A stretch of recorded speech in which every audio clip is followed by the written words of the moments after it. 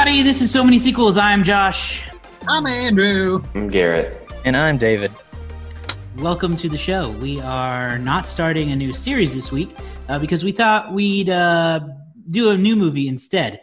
You know, we want to try to focus on new movies when we can. It's kind of a new idea we've got, and why not? So this is not part of a series, at least not yet, and I wouldn't expect it to be. But today on the show, we're going to talk about the new Netflix original movie, The Devil All the Time. I'll start by saying this movie just came out September 16th. So suffice it to say, there will be spoilers for this movie in this podcast. There will probably be spoilers. If you haven't seen it yet and you want to, it's still pretty fresh. So just be warned that we're going to spoil it. So you might want to watch it first. Okay, This movie is based on a novel of the same name written by Donald Ray Pollock. The movie was directed by Antonio Campos, who I don't really know a lot of his films. He did I just blanked. I had it pulled up. Oh yeah, he did a movie called Christine in 2016 that he is apparently known for. He also did an episode of Marvel's The Punisher on Netflix, and a film called After School back in 2008 that got some buzz at some film festivals. So not a particularly huge mainstream director. The movie though has quite a stacked cast of A-listers and the like. We've got Tom Holland, Bill Skarsgård, Sebastian Stan, Robert Pattinson, a whole bunch of people in this movie. Harry Melling, who I can't wait to talk about because the moment I figured out that was Dudley Dursley changed my whole outlook of the film. I figured it out quite quickly, but not on my own. I just went, this guy looks familiar. Like there's something about his face. Yeah, so we'll get to it. Mia, how do you say her name? Wachowski was I don't know how to say it. Yeah, I don't know. But explaining the premise of the movie in a short blurb is difficult to do. It kind of expands, really decades. But we kind of follow the life of a young man named Arvin, who we first see as a child, and then he grows up as Tom Holland, and kind of the screwed up world around him in this part of the country. So, what did everyone think of The Devil All the Time? First impressions, go. Oh, who wants to go first? No one's nipping at the heels. Andrew! Anybody who you really go likes first. Okay, I will go first. I hated this movie. You hated it? Did not hated like it? Andrew, what was so what stood out to you as so dislikable? So He don't remember. He fell asleep. And that's a review in itself. It is a review in itself. Except it's not. He falls asleep during Star Wars too. Yeah. Well, that's true. That's true. But his take on Star Wars is one that we can play for comedy. Andrew, what about this movie? Like, where did it lose you? Yeah. So none of the characters in this movie I really had any type of sympathy for. You know, everybody here is like, everybody here is like sort of in this world of like everything is bad, and Arvin is really the only good character, and he does some pretty horrible stuff. Granted, he does some stuff he does some bad stuff to bad people. Yeah, he does it in the name of good. He's like he does it in the name of. He is like the Punisher in that way. Sure, but like everything that was leading up to that conclusion was just completely draining to me. And my thing is that like how it was all being weaved together. How it was all being weaved together was interesting.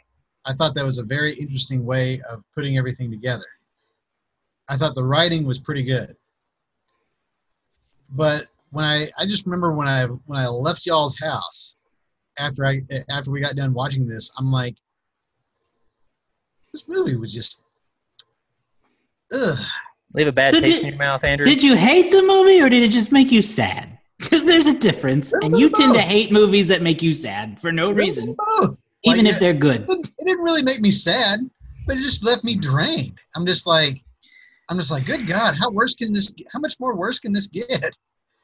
Like, Yeah, it is a series of unfortunate events. Okay. To follow up, I can't say that I liked it. I cannot say that I liked it at all.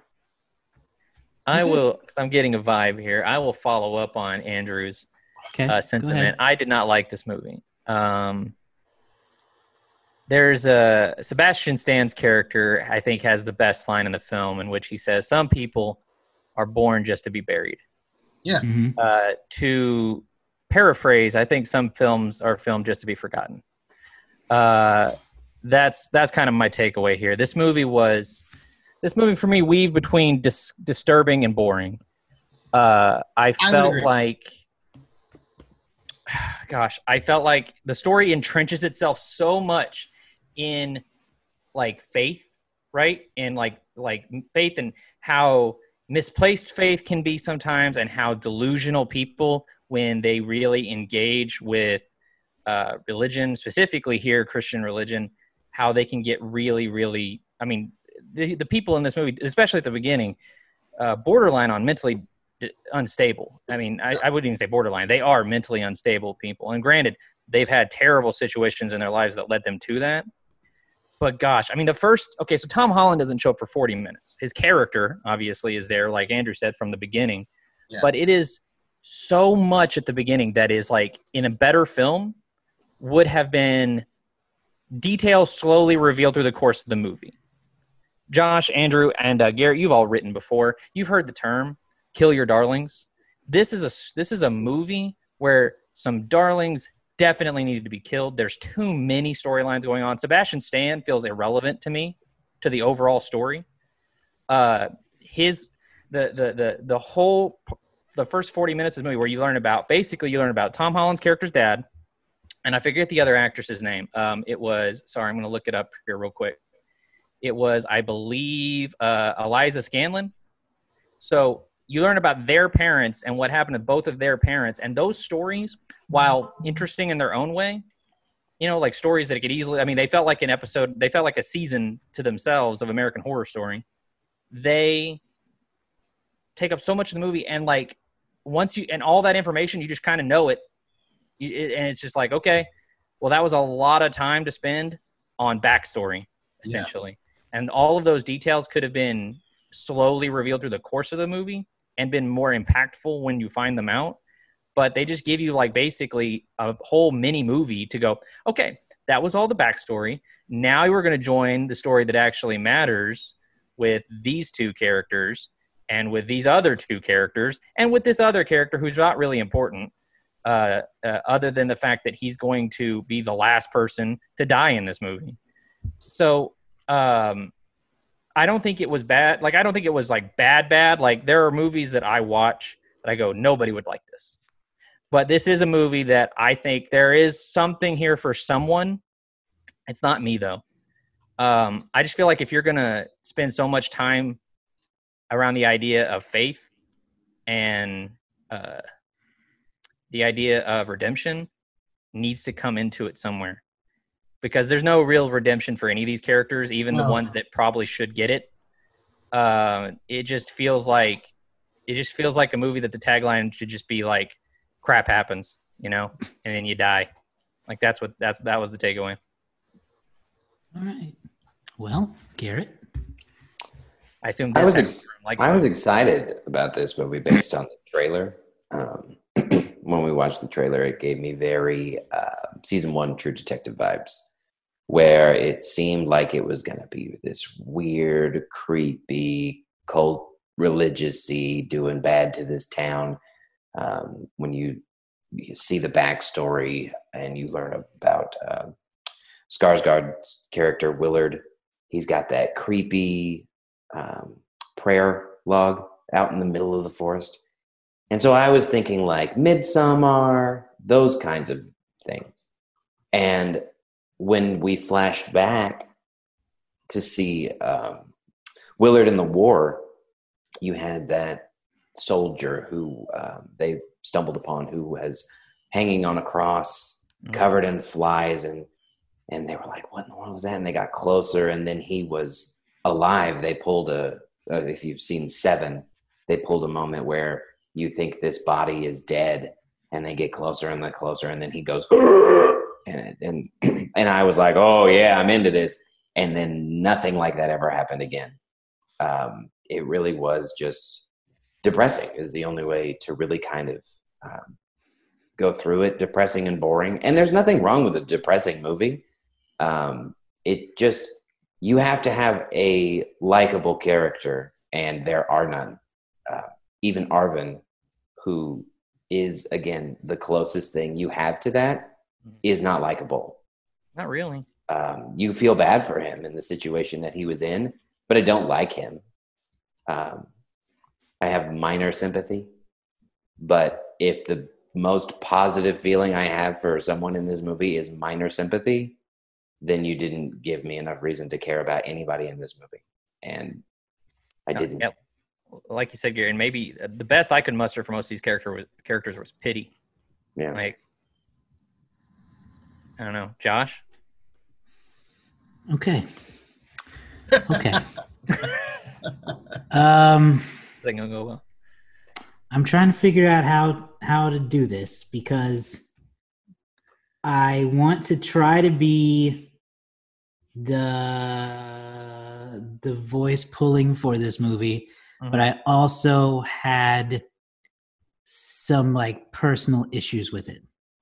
And it mostly came down to what David said, is that this movie is for someone, but maybe not for me. And so I felt that it was very well made and well acted and well written. And by all accounts, what I would think would be considered a by-the-book good film that I'm not the audience for. I didn't enjoy myself a lot of times, but sometimes I did.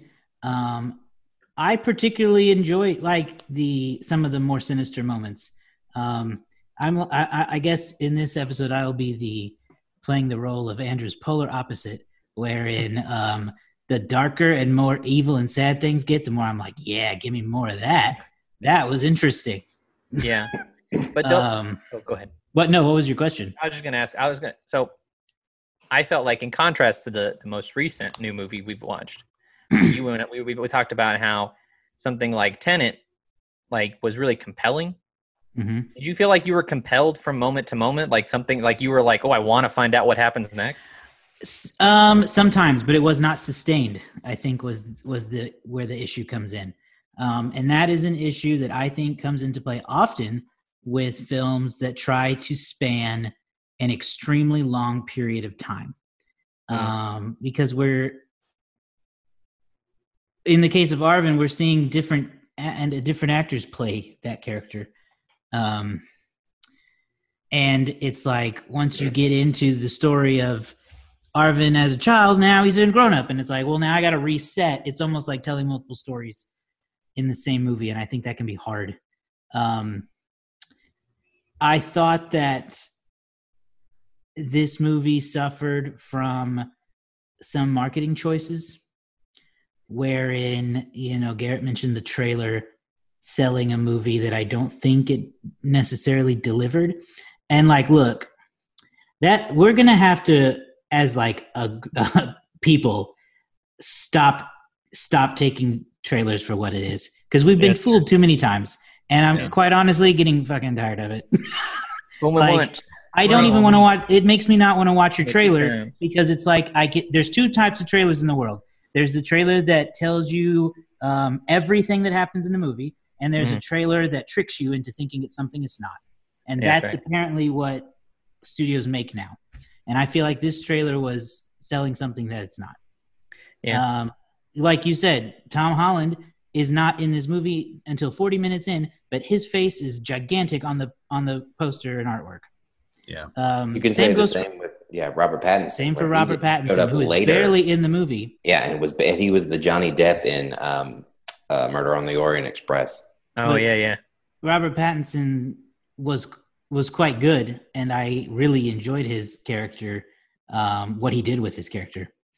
But I think it just became hard to... It's like how Tenet was hard to follow in ways because the plot was confusing. This movie was hard to follow because things changed too much over time. A little bit, yeah. If that makes sense. So the best things I can say about it is I think that they created a really interesting world. I genuinely enjoyed the world. This like Southern Gothic, evil backwoods town. Give me more of that. That's great. Sure. The idea of a young man trying to like stop these forces of evil from getting his family, that's cool. Into that. But there's too much. I think too many that people. What I would have liked about this movie more is had Arvin just given into his evil side. It's planted throughout the movie that he's got deep darkness because of what he's been through, with his mom dying and his dad killing himself and watching his dog be sacrificed, watching his dad go avenge his wife, essentially. While they were praying, they heard two men talking about her, and then he went and beat him up. And so throughout this movie, you see echoes of that darkness and those traits through Arvin. And I think that as more and more continued to happen, I wish they would have just let him become an angry, like lividly angry, like the Punisher, where instead he didn't get that extreme. He still had that remorse and that regret, which is where that sympathy comes in. But I wanted him to turn bad, but I would have liked him because he was getting rid of worse people. So lean into that anger, become angry and keep it.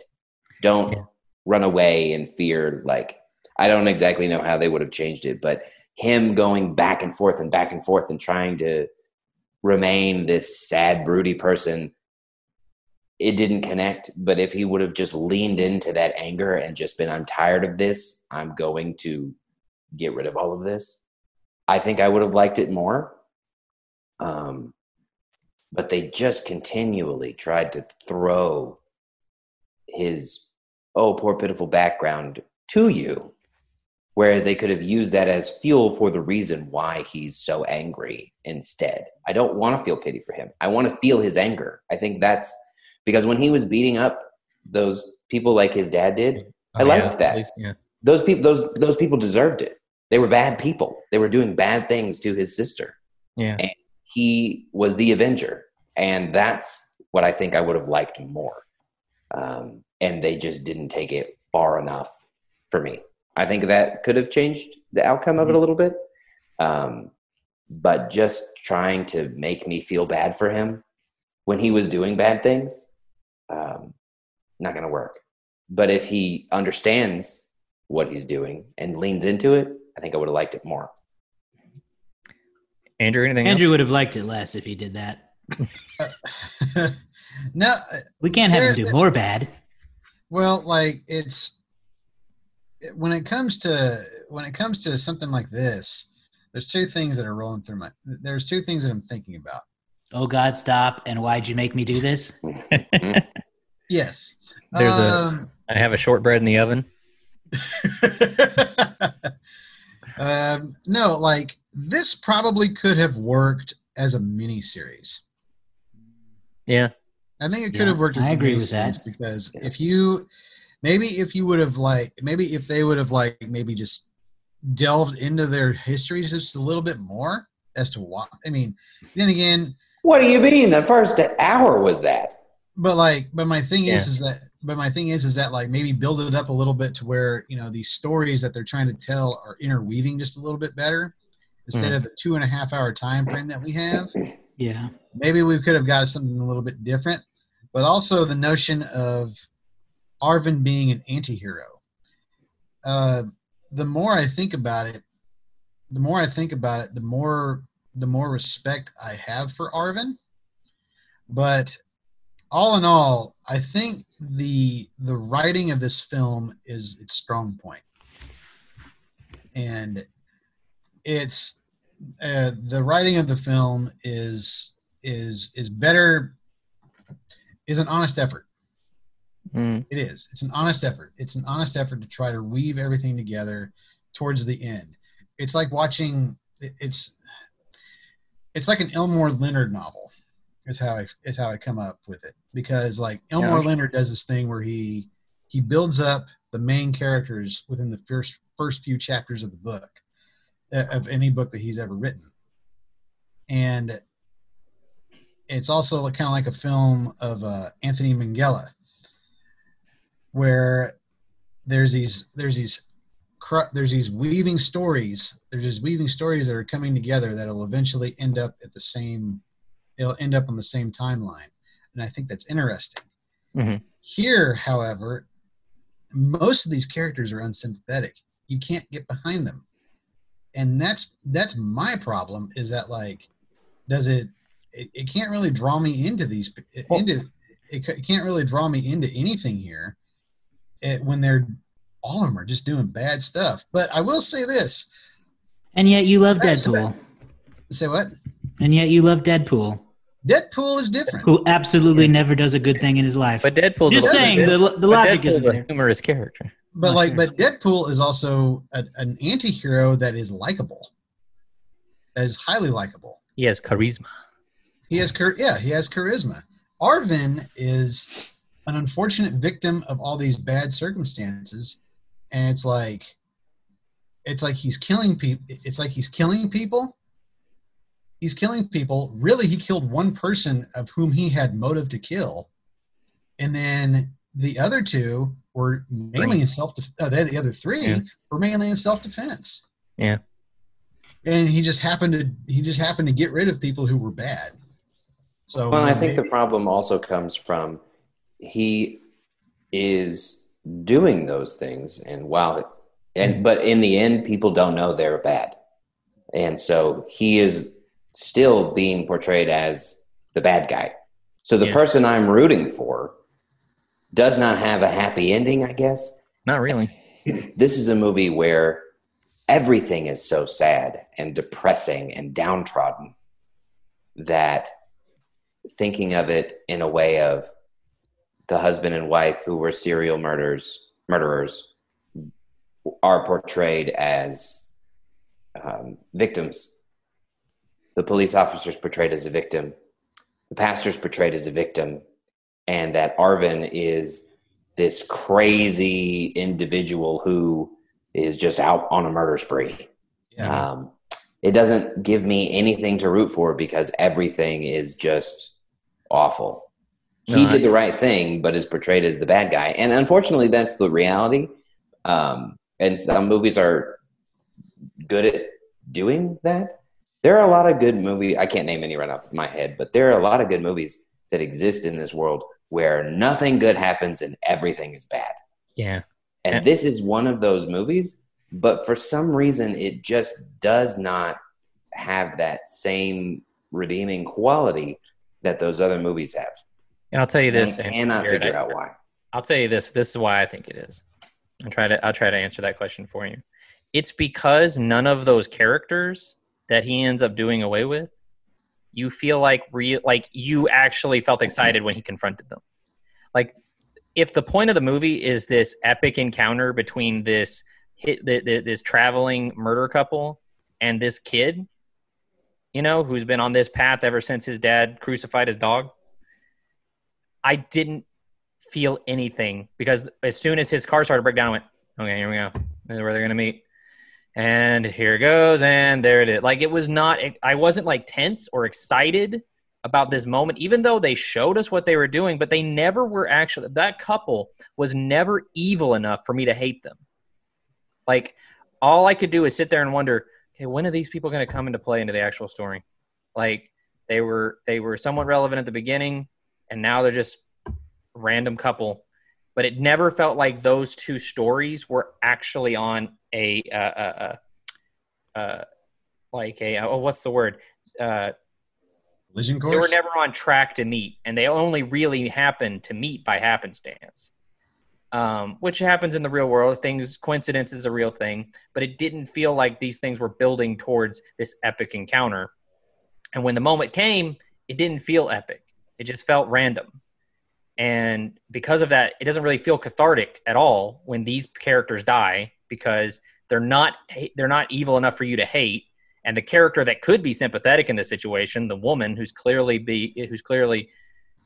lost her edginess, she doesn't want to do it anymore. She dies too, so that's a bummer. And then Arvin, like you said, he's going to be treated like a criminal anyway. So like, there's no catharsis here. It just feels hollow when the movie ends.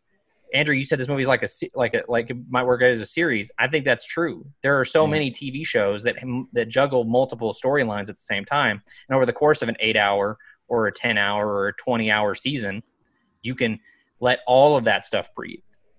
But here they try to squish it all into 2 and a quarter hours, and it just feels sluggish and rushed at the same time.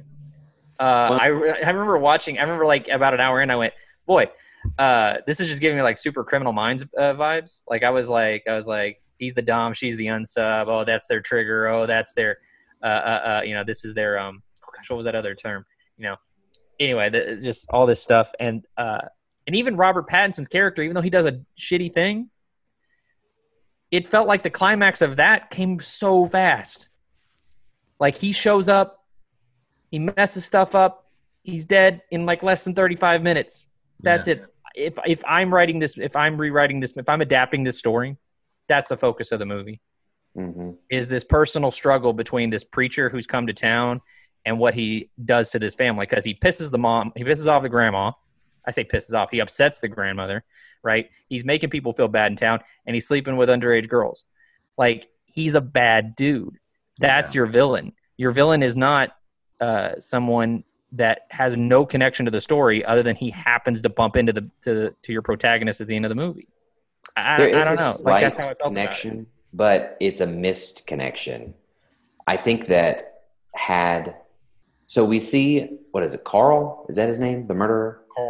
Carl and Sandy, they meet at the same restaurant that Willard meets his wife. That's true. They cross paths at the very beginning of this movie. Mm. Never the twain shall meet again. Mm-hmm. The connection is that Carl and Sandy murdered the preacher who was married to Lenora's mom. Yeah. But they didn't murder Lenora. Or they didn't murder Lenora's mom. No. They murdered the crappy preacher. Right. Had they murdered either Arvin's or Lenora's parents, but Arvin was unaware of that, and they met, and he ended up killing them, I think that would have been a cathartic moment that we didn't get. Instead, they murdered a shitty pastor who was also doing shitty things. Yeah, who's technically the father of his stepsister. Yeah. So, like, I didn't care that he ended up murdering them, but had they been the ones to murder Arvin's parent, at least one of them, that moment I think would have made more sense. But they didn't. They didn't give me that. No. But like that's man, that's all by chance too, and nobody ever knows that. Like nobody ever finds that out. Nobody knows whatever happened to Lenora's dad. They don't know even 18 years later. And the characters themselves don't even know that they have that connection. Like, oh, I murdered your stepsister's dad 17 years ago or whatever. They aren't even able to draw that connection. So I don't know. Like Josh said, I think the performances are fine to step to like things that I thought were kind of were fine or good. I thought the production value, like Josh said, is excellent. From the costumes, the cars, the style of the movie. I think Andrew, maybe you can comment on this more. I think the cinematography was fine. Everything looked good. Yeah, I mean, it worked. It worked really well in a fashion of like, gimme darkness. Yeah, everything was. I'll tell you this. This was the sweatiest movie I have seen in a while. Just from head to toe. It's swampy, baby. Everybody looked hot. That's West swampy. Virginia. There were, some of them guys. They had to have their man puns in. You ever heard of this? some Bounty. You fold it over twice, down the back of the pants. Avoid that swampy feeling. It was gross looking, this movie. Ugh. But that's to its credit. They did a good job with that. I felt hot watching it. Yeah, I also think it's important to point out that at least three of them are very British. Pattinson, Holland, and Dudley Do-Right. They're very British, who do very good at the Southern accents. So, the acting is fine. The look of the movie is fine, especially considering it is a Netflix movie. Sometimes their production value is not as high. If in movies like this, and this is well done. Yeah, but at the end of the day, though, I unfortunately felt like there wasn't really like a standout performance. No. As well. Yeah. Like I wouldn't say, oh, you have to watch this for Pattinson. I don't even feel like I can say that about any of the even Tom Holland, who might have the beefiest role. I wouldn't even be like, oh, you got to see what Tom Holland does. The Devil All the Time. It's captivating. Because as good a job as everybody does, I just don't feel like anybody stands out. If we're going for that, aspect, I would venture to say that the standout here really is Tom Holland, because he's stepping out of that Spider-Man role. Mm-hmm. And it's just like Robert Pattinson stepping out of that Twilight role. Everybody knows him as Twilight. Everybody knows him as the dude in Twilight, and that's kind of how he's going to be from now on until he starts doing other stuff. Listen, I'm about to throw hands with you. Robert Pattinson's been doing. Robert Pattinson has not been known as a Twilight guy for at least 5 years. He still is. I know, but I think a lot of people will never forget that. They'll never forget that, but oh god, that's what I'm saying though. Okay. It is like he's done a lot since though. Yeah, I mean, Robert Pattinson has really come out of that role. Mm-hmm. He's not the Twilight guy anymore. He's not. And I mean, did you see The Lighthouse? Yeah. Oh yeah. I mean, we literally this is our second Robert Pattinson movie we reviewed this year. I already forgot the first. What was it? We reviewed Tenet. Oh yeah. It just did. It's the last one we did. You know what? Time doesn't mean anything. It's a construct. Anymore it is. Yeah. You want to talk about Dudley? Yes, Johnson? I thought Harry Melling was very impressive to the point where I needed to look him up in the middle of the movie. Yes. And it was the moment when he's showering himself in spiders and screaming where I was like, I need to know who this is, because he's really, really good. Yeah, I mean, that was terrifying. And then when he kills his wife to prove that he could resurrect the dead, mm-hmm. was like chilling and heartbreaking and terrifying. And he's just screaming, "Resurrect!" And I was like, oh my gosh, this is intense. Good. This is not good. Because I'm also I'm so angry at him because it's such a stupid thing to do. Yeah. Like, what? She's so helpless. And yes, he just drives a big giant knife into her neck. I think it was a screwdriver. Oh yeah, you're right. It was a screwdriver. Yeah, it popped her right in the neck. That was unexpected. Yes, out of nowhere, and then he's like, "I have the power to resurrect the dead. God gave me that." Yeah, and I'm thinking like, one, that's silly. Why would you? You can't do that. And two, start with a bunny. She still has a giant hole in her neck. How would you fix that part? Yeah. Even if you resurrected her, I thought he was extremely good. And I tell you what, that boy, I was very surprised by him. He does have a face. You have a very, very distinct face. The second I saw him, I went, well, I know this guy. This guy looks, something's up. And, did you think, like I did, David, that he was the guy that was torturing Theon Greyjoy in Game of Thrones? Because that's who I thought he was. They both have that creepy face, never forget a chin, crazy eyes. And I was like, that's the dude that tortured Theon Greyjoy. I'm pretty sure I said that right in the middle of the movie. And then Josh looked it up later, and it turned out to be. I don't remember that guy's name. I remember the character's name was Ramsay Snow? Sure. Ramsay Snow or something like that. Ramsay Bolton. That's what he eventually became. But yeah, I could see that. I did not think it was good old Dudley Dursley from the Harry Potter movies. No. Tell you what, though, great actor. Really, I thought if anybody stand out, I think Josh, you might be right. It might be this guy just because you don't expect this type of role from him, and maybe I haven't watched enough of his oeuvre to really know. I mean, but, Robert Pattinson can't. I don't think he can impress me any more than he already has. Sure. And Tom Holland is also very impressive. I echo what Andrew said there. I was just scouring his IMDb real quick. I've not seen any Tom Holland movie that's not a MCU film, so I can't speak for a lot of his stuff. And I think a lot of people might be similar because those are his mainstream films. So this movie is the one that showed me that he has range. He's pretty wide range, and he's not always this naive young boy. He can also be this extremely troubled young man. Yeah, and so impressive. I thought that was impressive too. So yeah. I think the acting is very good. Very good. Yeah. What's the actor who plays Dudley's real name? Harry Melling.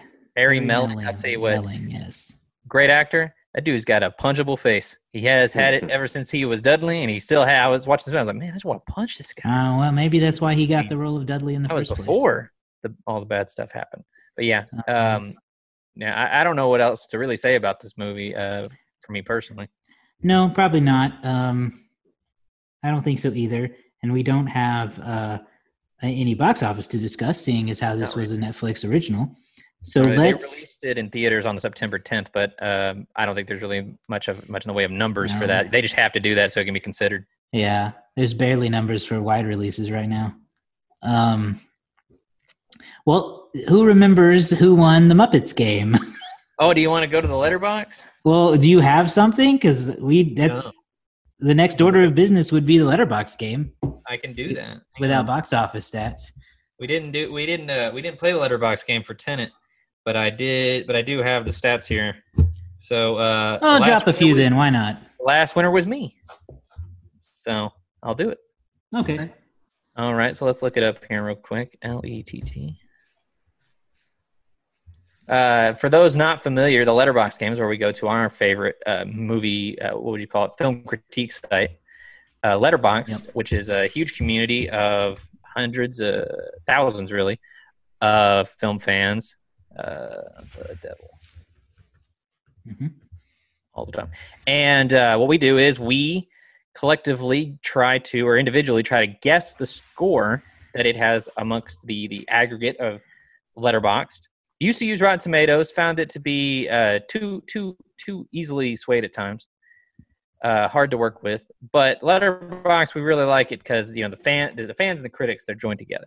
Okay, so this movie came out just this week, so this is a pretty fresh review. It has been reviewed by we have 48,000 people say they've watched it, and 12,000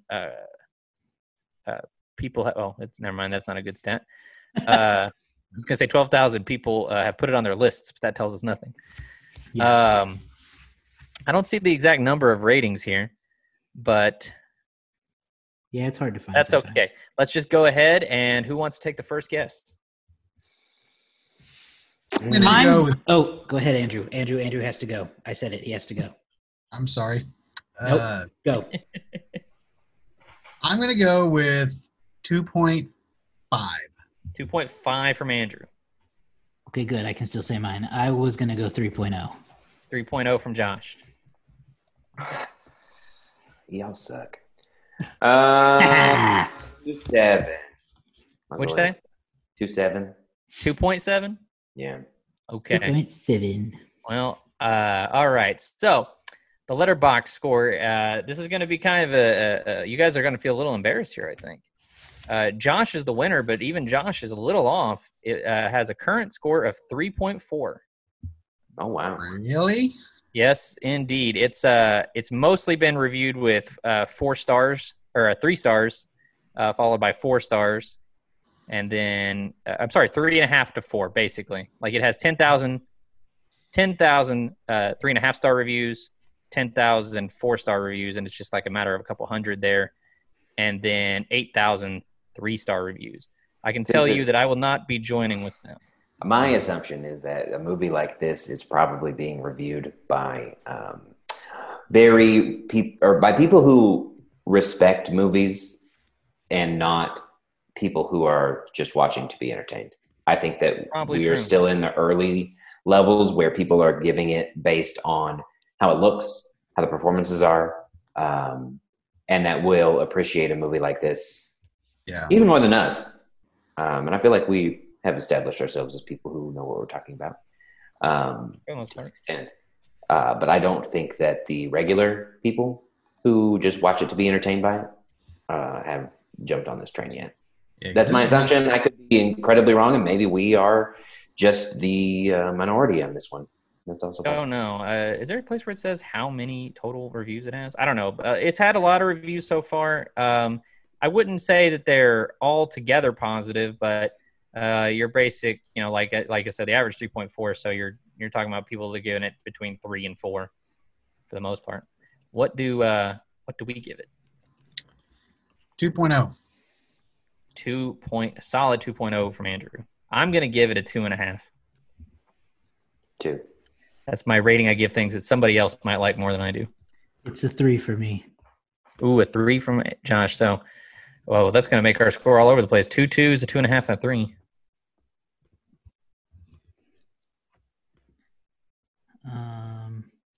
Sorry, I was looking up. Josh to win. I'm looking up how it did on other sites to see how they compare. Rotten Tomatoes is the audience score again is in the 80s. Critics are 66. 83% there, and on IMDb it is a 7.2 out of 10. Wow. I'm interested to see what the disconnect is on our end, because the critics gave it like a 65 on Rotten Tomatoes, and that's pretty close to what I feel like I would give it. But the audience is really enjoying it, and that honestly surprises me. Yeah. It's highly possible. Now, this is going to be a very cynical way to look at it, but you got to also remember who's in the movie. It is a cast that definitely caters to the mainstream audience right now. People love Tom Holland. People love Robert Pattinson, Sebastian Stan. There's big fan bases for this group out there. So there's a lot of people out there probably like it just because they really want to see these actors do more.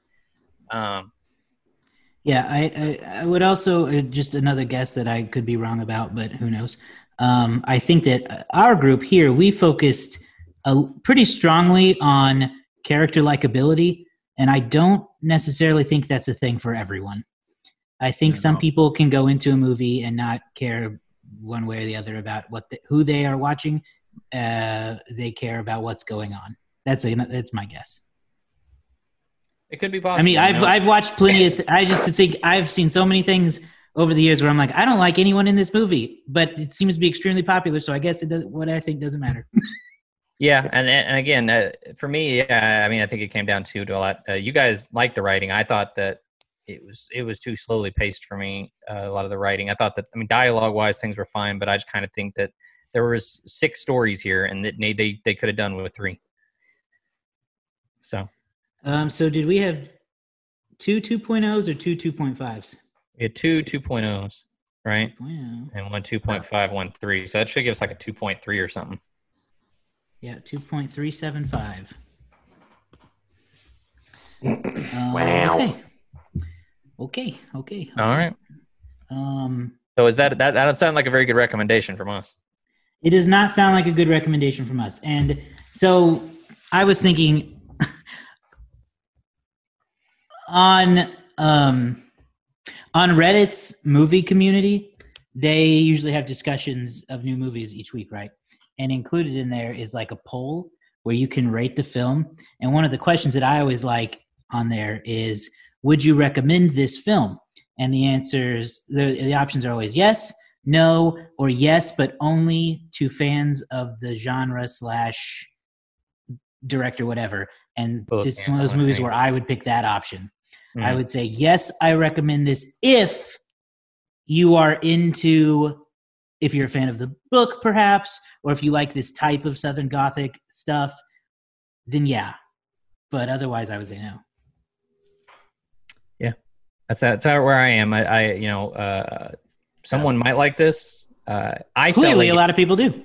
I felt like it leaned too much on the book. We didn't mention that the author actually narrates the movie. Yeah, that's true. But I did pick up on that. I feel like it probably took too much, and this is what happens when you try to adapt the book too well, I think, is that there's just too much going on. Books handle multiple storylines a lot better than movies generally. I'd like to look into the book to see how it compares, because I think I might enjoy the story if it were told as intended. Yeah. But anyway, that's this episode of the show. Thank you for watching and listening. You can find The Devil All the Time on Netflix if you went through all of this, hadn't seen it, and still want to. You were very committed if you did. Yeah, but it's on Netflix. And that's it. Like and subscribe to all our stuff on social media. We're on Facebook, Instagram, Twitter, and Letterboxd. I'm trying to do more with our Letterboxd account now. The other day, or yesterday, I think actually, as of this recording, I went through and added a bunch of our movies that I hadn't added to the account. My goal is to try to keep up with that. And follow us on Letterboxd. Follow our individual accounts on Letterboxd. I'm sure you can figure it out. You know our names. And we'll be back next time with a new series. It's so weird with these shows because you never know if people are watching it in order or if someone's like coming to this in 5 years from now on YouTube. But if you're watching this in like sequential order, next we're starting Halloween month. So we will be doing a series of Halloween movies. Most likely one standalone movie each. Who knows? We don't even know yet as of recording what we're going to end up doing. So keep an eye out to our social media accounts for our updates there. Our sequel video where we will learn which movies we're going to cover. Okay, that's it. Bye.